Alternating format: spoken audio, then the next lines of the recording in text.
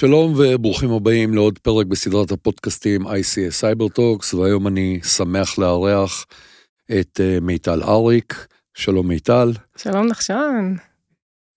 מיטל היא ה-COO של חברת דיוויס-טוטל, סטארטאפ מאוד מאוד מעניין, ובמסגרת התוכניות שאני עושה על סטארטאפים ועל חשיפה של טכנולוגיות, ביקשתי ממיטל שתצטרף אליי, מה גם שמיטל די מוכרת בענף שלנו, לא הגיעה out of the blue. אז מיטל, תודה רבה שבאת. תודה לך, תודה שהזמנת אותי, ואני חושבת שגם מגיע לך מזל טוב. תודה, תודה. הפודקאסט המעניין שאתה מוביל כבר הרבה זמן. אז יש לנו כמה מסורות כאן, והמסורת הראשונה זה שאנחנו תמיד מתחילים באיזשהו כרטיס ביקור קצר, עלייך, אחר זה אנחנו נדבר גם על החברה, אבל בואי נתחיל עם מיטל.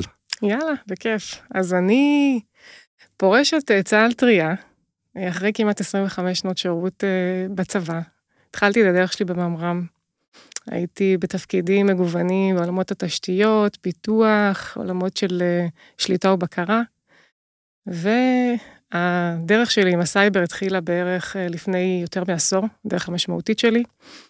תפקידים בצהל, ולאחר מכן 6 שנים האחרונות, תפקידים במערך הסייבר הלאומי. יצא לי להיות שותפה להקמת אגף הגנת התשתיות הקריטיות שלנו, תחום שעבר ב-2017 משב"כ למערך הסייבר הלאומי, לרבות ההנחייה של הגופים האלה ופיתוח כל המתודולוגיות, בעצם הקראון ג'ולס של המדינה, גופים מאוד חשובים לנו, שמקבלים מעטפת הגנתית מאוד מיוחדת, כמובן לאור החשיבות שלהם, ולאחר מכן עברתי להיות ראש אגף בהכוונת תשתיות, הכוונת המשק, יותר נכון, שזה בעצם חטיבה שאחראית על עבודה עם כל משרדי הממשלה, ופיתוח יכולות הסייבר ברמה הלאומית. מפיתוח יחידות ארגוניות של הגנת סייבר, רגולציות, מדיניות, טיפול באירועים, בעצם כל דבר שעבר במרחב שלנו, אירועים שפורסמו ושלא פורסמו, לאגף הזה יש נגיעה באירועים הללו, ולצערי בשנים האחרונות היו לנו מכל וכל, אין רגע דל. אין ספק. גם כשלא שומעים אז תמיד יש, וזה כמובן מרחב מאוד מאוד פעיל ובועט. והעבודה שם היא באמת, היא נוגעת חותרת לייצר כמה שיותר פתרונות עבור הסקטור, גם הציבורי וגם הפרטי. ויש לנו המון המון אתגרים בתחום הזה, וכמו שאתם מכירים למערך היום, אין סמכויות בעולם הזה, בניגוד לעולם התשתיות הקריטיות, ששם ההנחייה היא מכוח חוק, אז בתחום של הכוונת המשק, אנחנו מדברים על הכוונה, שהיא יותר רכה, היא יותר פועלת בגישה של שיתופי פעולה, וכאמור האתגרים שלנו שם עוד רבים. אחרי שפרשתי ואחרי החופש שלי, אחרי הטיול שאחרי צבא, יצא לי להתוודע לדיוויס-טוטל. שזו בעצם חברת סטארטאפ שהוקמה לפני 4 שנים, על ידי דוקטור כרמית ידין, שהיא הפאונדרית והמנכ"לית של החברה הזו, שחוץ מזה שהיא עשתה את הדוקטורט שלה על הסיכונים שמגיעים מה-Connected Devices, היא בעצם הייתה סיסו בהרבה מאוד ארגונים, עבדה עם כל גופי הייטק הגדולים במשק, עבדה עם הממשל בארצות הברית, כתבה ספר על מרקטינג אפילו, עשתה טד-טוק, אישה מאוד מאוד מרשימה ורבת פעלים, שכרגע היא לא איתנו, כי אנחנו הסטארטאפ הישראלי שנבחר לתוכנית הסטארטאפים של טמפה, בפלורידה. יפה מאוד. אז כרמית מייצגת אותנו שם בכבוד. ובעצם כשראיתי מה דיוויס-טוטל עושים מאוד התלהבתי. ולמה התלהבתי? כי אחת מהפרקטיקות הכי חשובות מבחינתי, בניסיון שלי, בהגנת סייבר, זה כל הנושא של פאץ' מנג'מנט. אני חושבת שאי אפשר להקל ראש בחשיבות של האירוע הזה. ובעצם... במיוחד בסביבות שלנו. במיוחד, כן. ששם זה רק מתעצם, הסיפור הזה.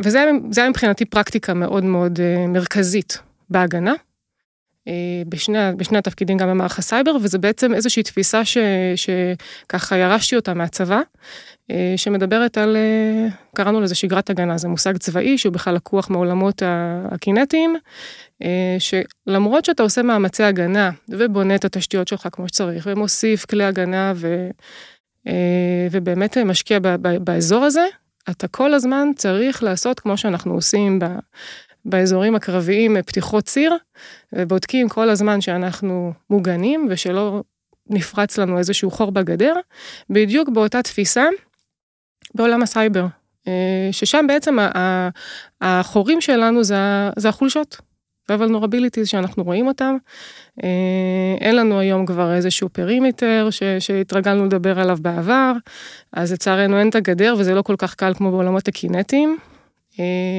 בעצם הארגון שלנו הוא איזשהו משהו אמורפי לגמרי וגדול, ובעצם הנושא של החולשות הוא משהו שאנחנו צריכים כל הזמן להסתכל עליו, וזה מבחינתי היה אחד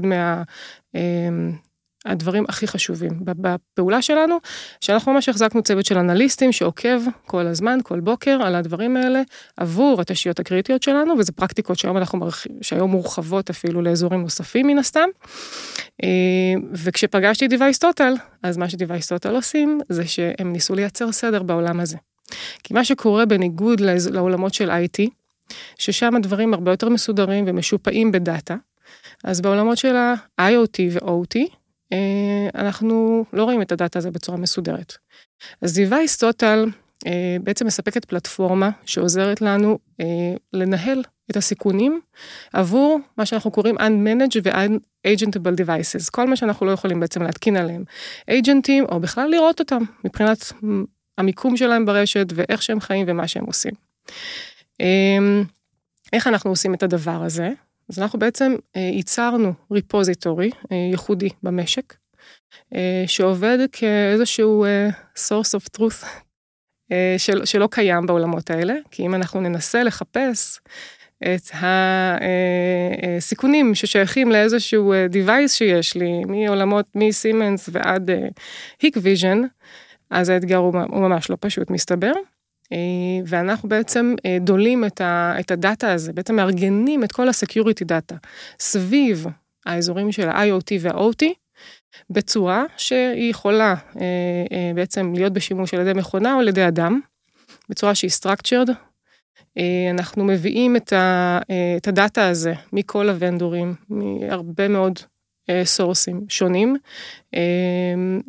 ובעצם מהרגע שאיזושהי חולשה מתפרסמת, אנחנו באופן מיידי שואבים אותה אל תוך הריפוזיטורי שלנו, עושים alignment של הדאטה, בצורה ואז בסופו של דבר ניתן, ברגע שאנחנו בעצם מכירים את הדיווייסים, אז אנחנו דוחפים נוטיפיקציות חדשות על כל מיני סיכונים חדשים. אז הריפוזיטורי הזה מחזיק את כל הסקיוריטי דאטה בעולמות האלה, מעליו בנינו מודל לחישוב הסיכונים, ברמת הדיווייס הבודד, ברמת הארגון, ברמת הסייט וברמת הארגון, ובעצם אנחנו מספקים UI, כמובן אפשר לצרוך את זה גם דרך API, אנחנו פועלים בשוק היפני, רבתי, בשוק בארצות הברית, מאוד יפה, ופונים בעיקר לסרוויס פרוביידרס. אני חייבת להגיד שה-use cases שלנו רק הולכים ומתרבים. מצד אחד אנחנו, כמו שאמרתי, אנחנו פלטפורמה שהיא סאסית, והיא מולטי-טננט, ככה שזה באמת פונה לסרוויס פרוביידרס ולוונדורים שנותנים שירותים להרבה לקוחות.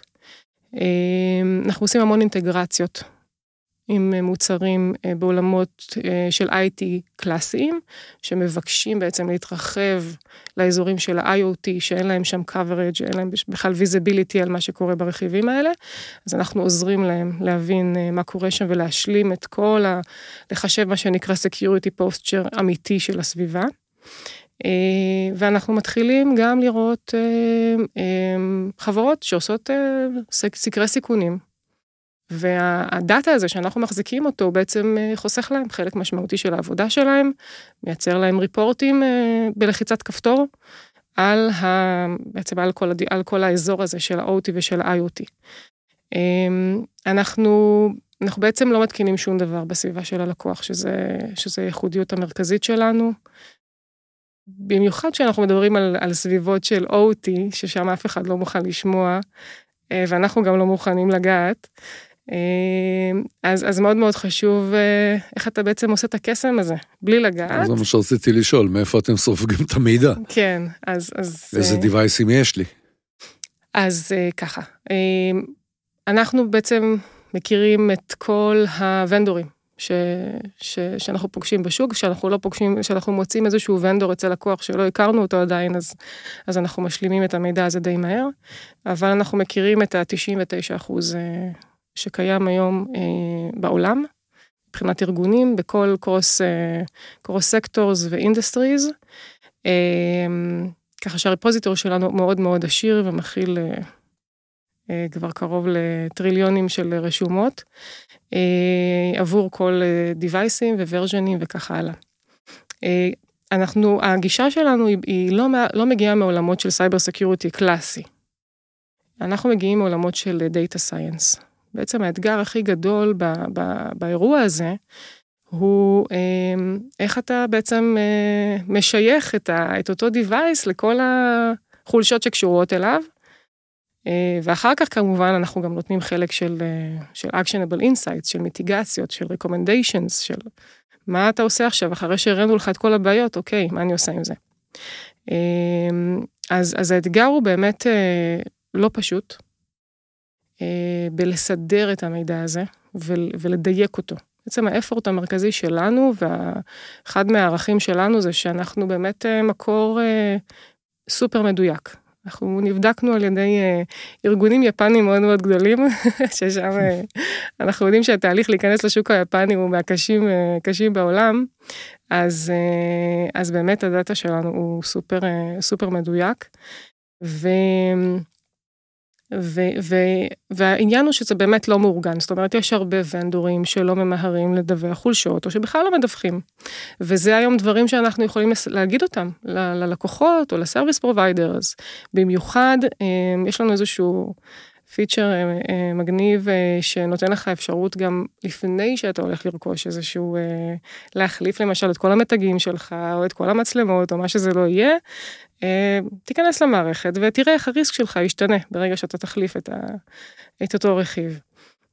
והרבה פעמים בתהליך הזה, בעצם המשתמשים מגלים על כל מיני נורמליזציות או שיטות של אותם ונדורים, ויכולים לקבל החלטות מושכלות לפני שהם יוצאים לדרך עם אותו פרויקט.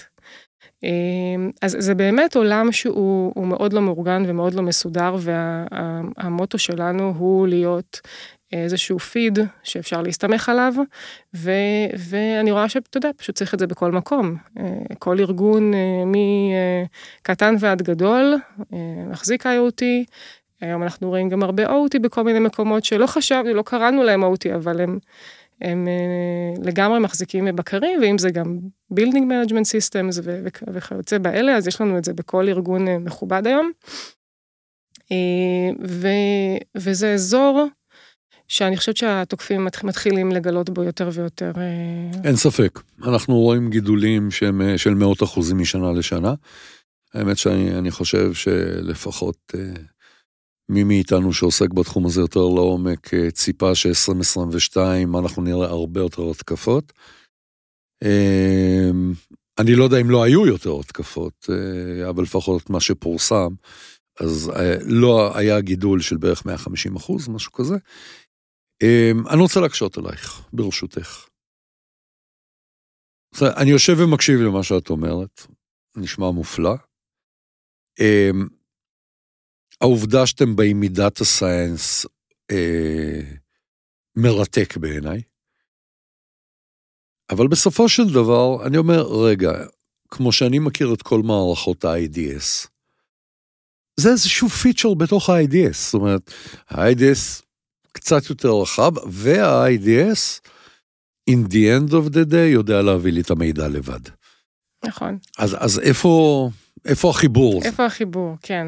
אז אנחנו באמת מגיעים מאיזושהי זווית אחרת קצת לכל האירוע הזה. אנחנו לא, כמו שאמרתי, לא יושבים בתוך הרשת, אנחנו לא פתרון שהוא נקי, לא פתרון שהוא בעצם חי או מאזין לתעבורה, אנחנו לא בעולמות האלה. אנחנו פונים גם לסקטור שבעצם, כמו שאמרתי, service providers ויצרנים של פתרונות. כי אנחנו מתרכזים באמת בנושא של הדאטה, של להביא איזשהו מקור אחד, אני יכולה להגיד לך מהניסיון שלנו, שהאירוע הזה של בעצם להצביע על החולשות ולחבר אותם בצורה מדויקת לדיווייס עצמו, ואחר כך שתהיה לך את היכולת גם לאפשר ללקוח להבין לאיזה ורז'ן הוא צריך בעצם לשדרג, ואיך זה, מה יהיה האימפקט על הסיכון, האם הוא יתבטל, האם הוא יקטן וככה הלאה, זה אירוע שהוא לא פשוט. ואנחנו, גם בפתרונות הקיימים, יש תמיד צורך להשלים, לצערי, כן, זה תמיד, כל ארגון שאנחנו מסתכלים עליו, אז יש, הממוצע היום עומד על בין 12 ל-15 מערכות, על מנת למה שנקרא לפתור את האירוע הזה של הסייבר, שיש לכל סיסו בארגון, ובעולמות של ה-OT אני בכלל, שם הבעיה היא הרבה יותר קשה. כן, כי שם המערכות הן לא מערכות אקטיביות, הן מערכות שהן פסיביות לחלוטין. נכון, וזה אזור שהוא באמת, הוא aged מכל הבחינות, גם מבחינה מקצועית של אנשים שבאמת מכירים את העולם הזה, שכבר הולכים ופוחתים, וזה דורש ברמה מקצועית הרבה יותר, שאין לנו אותה היום.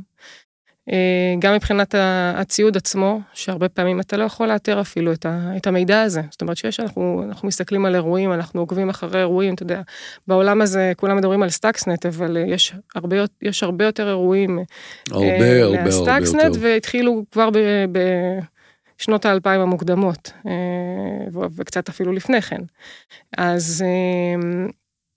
אז באמת הפוקוס שלנו הוא קודם כל להביא את המקור הזה. אני יכולה להגיד לך שאנחנו גם בחברות שעושות נותנות את הפתרונות השלמים, יש תמיד צורך בלעשות איזשהו השלמה מהצד שלנו, ואנחנו מאוד שמחים על זה, בעצם לסייע ולהשלים עוד כל מיני אזורים ברשת שהם לא נגישים או לא מפוענחים, ואי אפשר באמת לדעת מה בדיוק מתחבא שם. אז זה המיקוד שלנו. עכשיו, הפוקוס, הערך הנוסף, זה באמת בכניסה לכל מיני, את הפתרונות היקרים היום שנמצאים, לא כל אחד יכול לאפשר לעצמו. והשוק הוא לא רק ה-enterprises, למרות שאנחנו מותקנים בהרבה מאוד enterprises דרך ה-service providers שלהם, אבל השוק הוא באמת, הוא לא רק כזה, ויש לנו הרבה small ו-medium businesses ו-industries, ששם הם באמת בצעדים הראשונים שלהם בעולם הסייבר. שהסייבר awareness או שהוא מאוד נמוך, לפעמים, במי שכבר פונה אלינו, אז קיים איזשהו סייבר awareness וחשיבה. ואז הם צריכים בעצם להיכנס באיזושהי צורה שהיא יחסית תהיה להם עדינה. הפתרון שלנו מספק להם את זה, כי אנחנו לא צריכים לגעת להם ברשת, אנחנו לא מתקינים שום דבר, ומצד שני אנחנו נותנים value מאוד מאוד גדול, בזה שאוקיי, בסך הכל מה שאנחנו צריכים, זה את ה-list of devices שלכם, אני יודעת שבעולמות של ה-OT זה לא פשוט לייצא את הדבר הזה, ויש הרבה מאוד מקומות שלא כל כך יודעים מה יש להם. אני יכול להגיד לך שאנחנו הרבה פעמים, אם זה בסקרים, אם זה שאנחנו שמים IDS, ופתאום הלקוח מגלה שיש לו ערימה של דברים שלא היה לו מושג ירוק שהיה לו אותם בכלל. לגמרי. אז לפני שהתחלתי להתעסק ב-OT, אז ראיתי את זה לצערי גם ב-IT שזה קורה, אבל זה לחלוטין. ה-IT הוא הרבה יותר mature, אני מאמין, בעולם הזה. לגמרי. כשאנחנו מדברים על supply chain, אז הרבה פעמים אתה מגלה כל מיני אזורים, גם ב-IT שלא תמיד מנוהלים. נכון. שם האתגר הוא גדול, הוא הרבה יותר, הסביבה יותר דינמית וככה הלאה. אז באמת הכניסה העולם הזה של בכלל לסייע ולהכניס את המודעות של הסייבר ואת הטיפול בנושא הסייבר, השוק הוא עצום.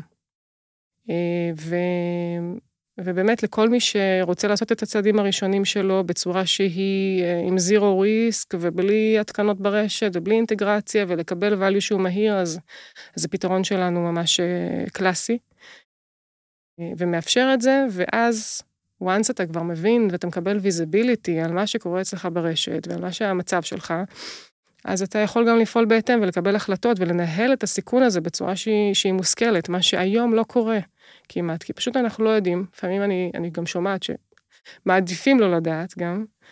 אני לא מתפלא על מה שאת אומרת. כן, אתה בטח פוגש את זה הרבה, כי כן, זה לפעמים נוח, כן, זה דורש הרבה מאוד משאבים לטפל באירוע הזה. תראה, באותי אנחנו יודעים שנושא הפאצ'ים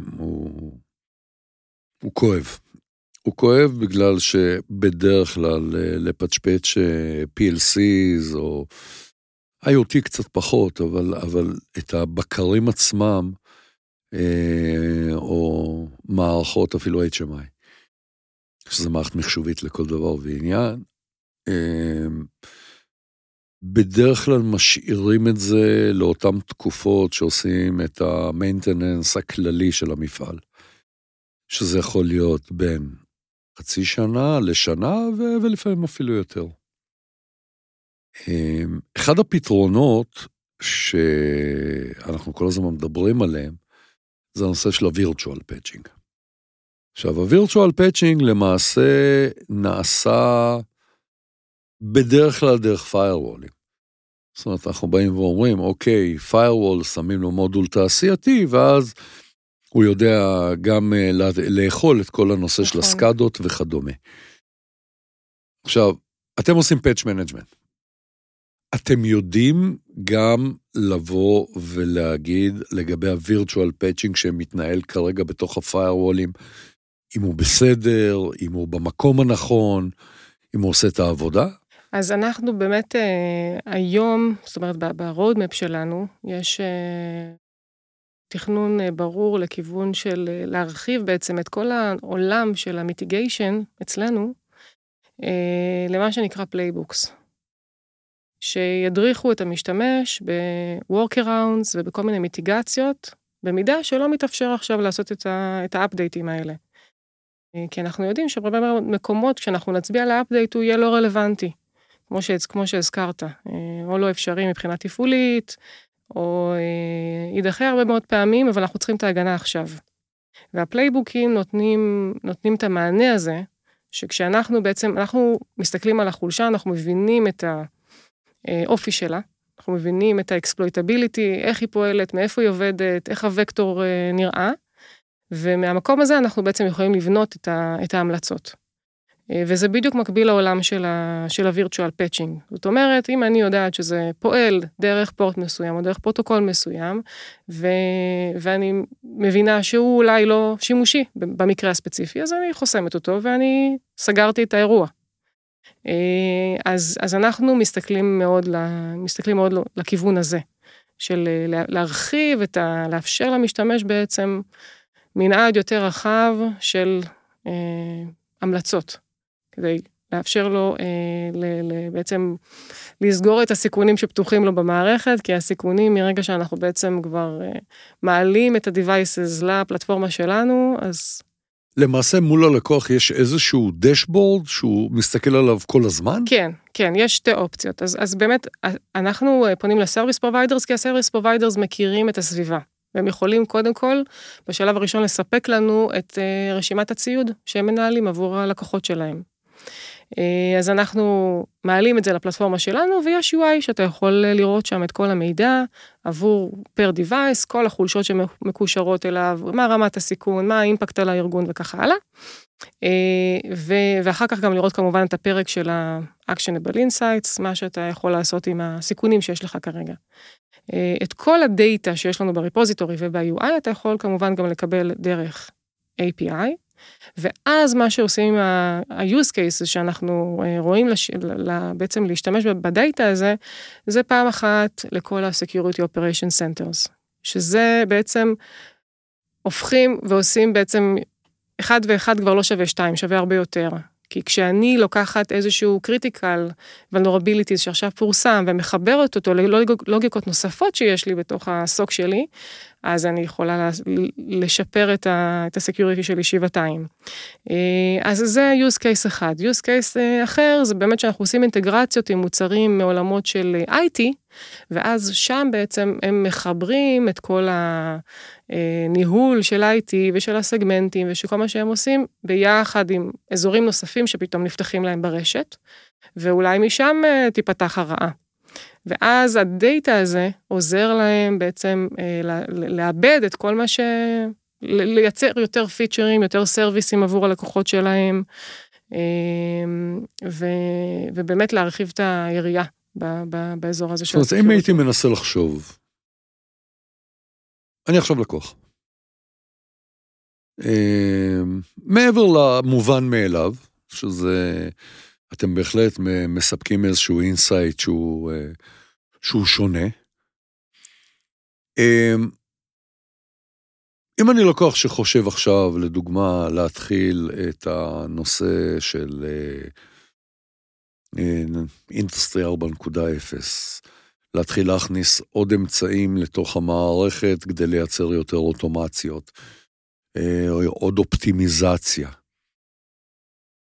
זאת אומרת, זה השלב שבו כדאי לי לבוא, לקחת אתכם, להסתכל על המצב שלי ולהתחיל לתכנן רק אחרי, אם הבנתי נכון. בגדול זה אפשר גם וגם. תמיד טוב באמת הכל במחשבה תחילה, ולעשות את הדיזיין מראש על בסיס המצב שלנו כרגע. זה יהיה נהדר. אם יש את הפריבילגיה הזאת למישהו ביציאה לדרך, להבין את הסיכונים, מצוין. אבל אנחנו יודעים שהמצב הוא לא תמיד כזה, וגם כשאתה כבר מוטמע עם מערכות בשטח, once אנחנו מייצרים את התמונת מצב הזאת, זה מכוון אותך לאזורים הנוספים שאתה צריך להתעסק איתם, והדאטה הזה אתה יכול פשוט להטמיע אותו בתוך המערכת הקיימת שלך, בתוך הרולים ובתוך הפוליסיז שאתה עושה, מיידית, באופן מיידי. זה פשוט זמין, כמו שאמרתי, אין פה התקנות מיוחדות, האינטגרציה היא מאוד מאוד מהירה ופשוטה, ואתה יכול לקבל את הוויזיביליטי הזה על הסקיוריטי, בצורה שהיא מאוד מאוד מהירה. אז זה משהו שאתה יכול בכל נקודה, במחזור החיים של המערכת שלך, ושל הרשת, בעצם להשתמש במידע הזה. אם אנחנו הולכים עכשיו לטרנד של ה-IT/OT Convergence, שאני עד היום עוד לא הבנתי מה זה ולמה זה, כי זה איזשהו באז, וזה באז שנולד להערכתי מהוונדורים הגדולים, שנורא רוצים להיכנס לתחום, והם באים מה-IT, אז אמרו, טוב, יאללה, בואו אנחנו נחבר את הכל כולל הכל, ונמצא לנו איזשהו שם יפה למרקטינג שלנו. אני לא אומר שזה לא קיים, אני רק אומר שהצורה שכרגע זה מתנהל, זה נורא מזכיר את, ואמרתי את זה פה יותר מפעם אחת, זה מזכיר את תחילת הענן. נכון. שזה איזשהו באז, כולם נורא רוצים להגיד, יש לי, בפועל יש לך שני שרתים וירטואליים, אז אומר, יש לי פרייבט קלאוד. טוב, בסדר. כן. מה שאת תיארת כרגע, זה למעשה את באה ואומרת, תקשיב, נחשון, האמת, אני אומנם מוכוונת אותי, אני מוכוונת דיווייסים, אבל בגדול, אין לי שום בעיה להסתכל על המערכת השלמה והמלאה, ולבוא ולהגיד לך, איפה החולשות שלך, ואיפה אתה צריך לגעת, על מנת באמת לייצר את הבלנס בין המערכות. נכון. הבנתי נכון? לגמרי. אוקיי, בסדר גמור. אז אני חושב שזה נפלא. מבחינת ה-go to market שלכם? אז אנחנו באמת מכוונים לסרוויס פרוביידרס, בארצות הברית אנחנו עובדים עם הרבה סרוויס פרוביידרס, אנחנו הולכים עכשיו להקים גם מרכז R&D שלנו בסינגפור, שיאפשר יקל עלינו בעבודה מול כל המרחב, שם. בעצם המודל העסקי שלנו מבוסס על בעצם עלות שהיא פר דיווייס, בתשלום שהוא שנתי. סאבסקריפשן כמו כולם. כן, כן, ואנחנו היום, לא הזכרתי שאנחנו עובדים גם, אנחנו משרתים הרבה מאוד תשתיות קריטיות, ושם בעצם לא רוצים להוציא את הדאטה על הדיווייסים לסביבה העננית שלנו, ויש לנו פתרון שהוא on פרמי. אוקיי, חשוב מאוד. כן, אז הפתרון הזה, הוא כמובן, הוא גם קיים, ואז אנחנו מדברים גם על לייסנס של אותו דאטאבייס. אז יש לנו כל מיני אופציות באזורים האלה. אנחנו לא עובדים מול לקוח הקצה. אנחנו מאוד ממוקדים מולטי טננט, מאפשרים לשרת הרבה מאוד לקוחות בו זמנית. הכוח שלנו זה באמת בהתעסקות עם הרבה מאוד דאטה, עם אוטומיישן, מסתכלים קדימה לכיוון של Machine Learning ו-AI, שחייבים לעשות את הליפ הזה כמובן, כי הכמויות הן באמת אדירות. כי בעוד חצי שנה, אם לא היה כתוב AI איפשהו, אז כנראה שהמערכת לא משהו. כן, כן, לגמרי. אין מה לעשות, זה שם המשחק. כן, אז כולנו באמת משחקים כבר עם הדברים האלה, רוצים כל הזמן לייצר שיפורים. תחדדי לי את הנושא של און-פרם, כי למעשה, מה שהבנתי מקודם, וזה היופי מבחינתי, זה שהמערכת הזאת מתעדכנת כל הזמן, נכון, כל הזמן, נכון. כל הזמן. אז באמת בתהליכים שלה, כשאנחנו עובדים און-פרם, מה שאנחנו עושים, יש ללקוח עותק של הדאטאבייס שלנו, שיושב אצלו.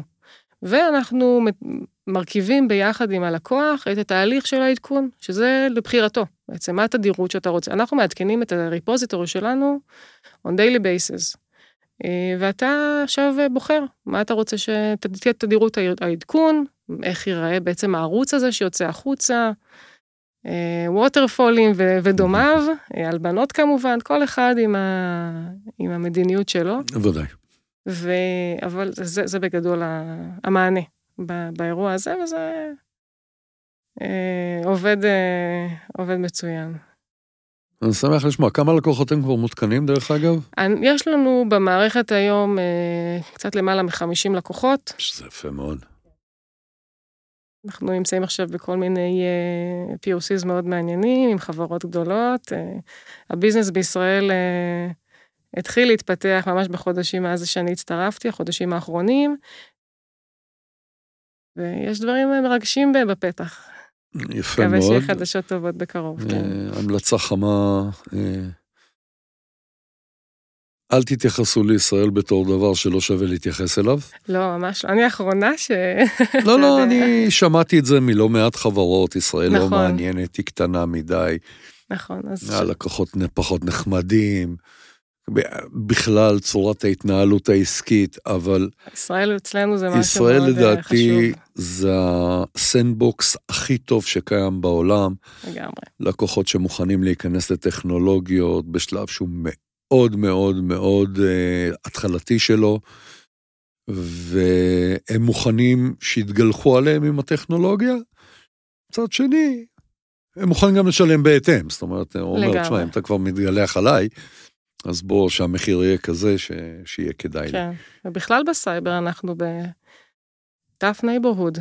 כן. אז אנחנו רואים הרבה דברים שאתה לא רואה במקומות אחרים בעולם. עכשיו אני אומרת קצת אתה יודע, מהעבר שלי.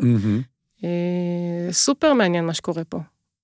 גם למי שנמצא בארץ וגם לגורמים ושותפים שלנו וכאלה שלא שותפים שלנו. אז יש לנו יתרון בכל מה שעובר פה. אנחנו הרבה פעמים יודעים ראשונים, על כל מיני קמפיינים ודומיהם שרצים כאן, ויש לנו, כמו שאמרת, הסנדבוקס, אחד החזקים בעולם. אין ספק. טוב, אנחנו כבר כמעט בסיום. אז אמרתי, מסורות.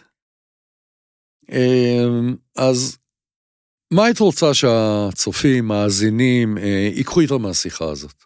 מעבר כמובן לדיוויס-טוטל, שזה חברה טובה ונחמדה ומאוד מאוד מעניינת. אז אני באמת ככה אחבר את זה לכל ניסיון שלי מהעבר, המסר הכי חשוב שלי זה לא להעמיד בנושא של סייבר סקיוריטי. כמה שזה לא נוח, כמה שלא תמיד רואים את ה-ROI על הסיפור הזה, שזה יקר ולכולנו יש הרבה מאוד מתח בלנהל את המשאבים של הארגון. העלות של מתקפה, אני לצערי יצא לי לראות יותר מדי ארגונים שחטפו מכות מאוד מאוד קשות, או חלקם אפילו נעלמו. וצריך לעשות, זאת אומרת, מהמתקפות שככה הסתכלנו עליהן בשנים האחרונות, אתה מבין שהתוקפים לא מחפשים לעשות את הדבר, הם מעצלנים בסוף. הם לא צריכים את הדבר הכי קשה עכשיו לפצח. הם הולכים למי שהדלת פתוחה. אז הנושא של בואו לפחות תעשו את ההיגיינת סייבר הבסיסית. זה בתור התחלה, זה משהו שאני... דע איפה אתה חי. ממש ככה, תעשה את המינימום הנדרש, ואל תזלזל בנושא הזה. זה ככה משהו שמאוד חשוב לי שבאמת יקחו, כי המשק שלנו לצערי עוד רחוק מזה, זה לא רק בארץ, אבל בכלל, כלל עולמית וחבל, פשוט. אני מסכים איתך לחלוטין, אני חושב נתחיל מלדעת. בדיוק, כן. קודם כל בוא נדע. אחרי זה תחליט מה אתה רוצה לעשות עם זה, אבל אתה לא יכול לנהל סיכונים בלי שאתה יודע. דרך אגב, בכל תחום, זה לא משנה בכלל אם זה סייבר או משהו אחר. ולגבי מה שאמרת מקודם, לצערי, אין ROI בסייבר. זאת אומרת, ה-ROI היחידי שלך זה שאם הייתה התקפה והיא לא הצליחה, אז אתה הצלחת בצד שלך. נכון, אבל אף אחד לא נותן על זה תעודה לאף אחד. ואיך אמר לי פעם מנכ"ל, הוא אמר לי, תקשיב, אני לא מוחא כפיים למישהו שעושה את העבודה שלו. נכון, לגמרי. זה התפקיד שלה, בכלל היום כל צוותי הסייבר, הסיסויים, כל השנים זה היה, גם בעולמות של IT. זה תפקיד שלא שומעים עליך עד שיש בעיה. זה מאוד בעייתי, אבל זה החיים. מצד שני, אם אנחנו מסתכלים על עלויות של אירועים ושל מי פגיעה ממש ברציפות תפקודית וכמה זה עולה לחברות וללקוחות, עד פגיעה במוניטין ומניות וככה הלאה, לא כדאי להיות באירוע הזה. וזה לא תמיד דורש את ההשקעות הכי גרנדיוזיות. לצערי ממה שראינו זה דברים שהם הרבה הרבה יותר פשוטים. רכיבים שלא מוגנים אפילו בסיסמה, ושפתוח לכל דכפין. אנחנו עכשיו בדיוק ערב פסח, אז בואו לא נהיה פתוחים לכל דכפין, זה המסר, כן. יפה מאוד. מיטל, תודה רבה שבאת, היה מאוד מאוד מעניין. תודה רבה לך. אני מאוד מקווה שהדבר הזה קצת ככה יפתח את השוק, עשינו את זה גם בעברית, אז זה ככה מאוד מאוד מוכוון ישראל, ושאנשים יבואו והתעניינו. אני אומר, באמת, כאילו, כל המטרה שלי בחשיפה של המיזמים האלה, ואתם כבר מיזם יחסית ותיק, 4 שנים, זה כבר לא מישהו שנמצא בסטייג'ים הראשונים שלו. תבדקו, תשמעו, זה דברים שהם מאוד מאוד חשובים, ואני מאחל לכם המון בהצלחה. הרבה תודה לך, הרבה הערכה באמת על התרומה שלך, גם במרחב של הסטארטאפים, לא מובן מאליו. נאחל גם חג שמח. חג שמח, תודה רבה. תודה.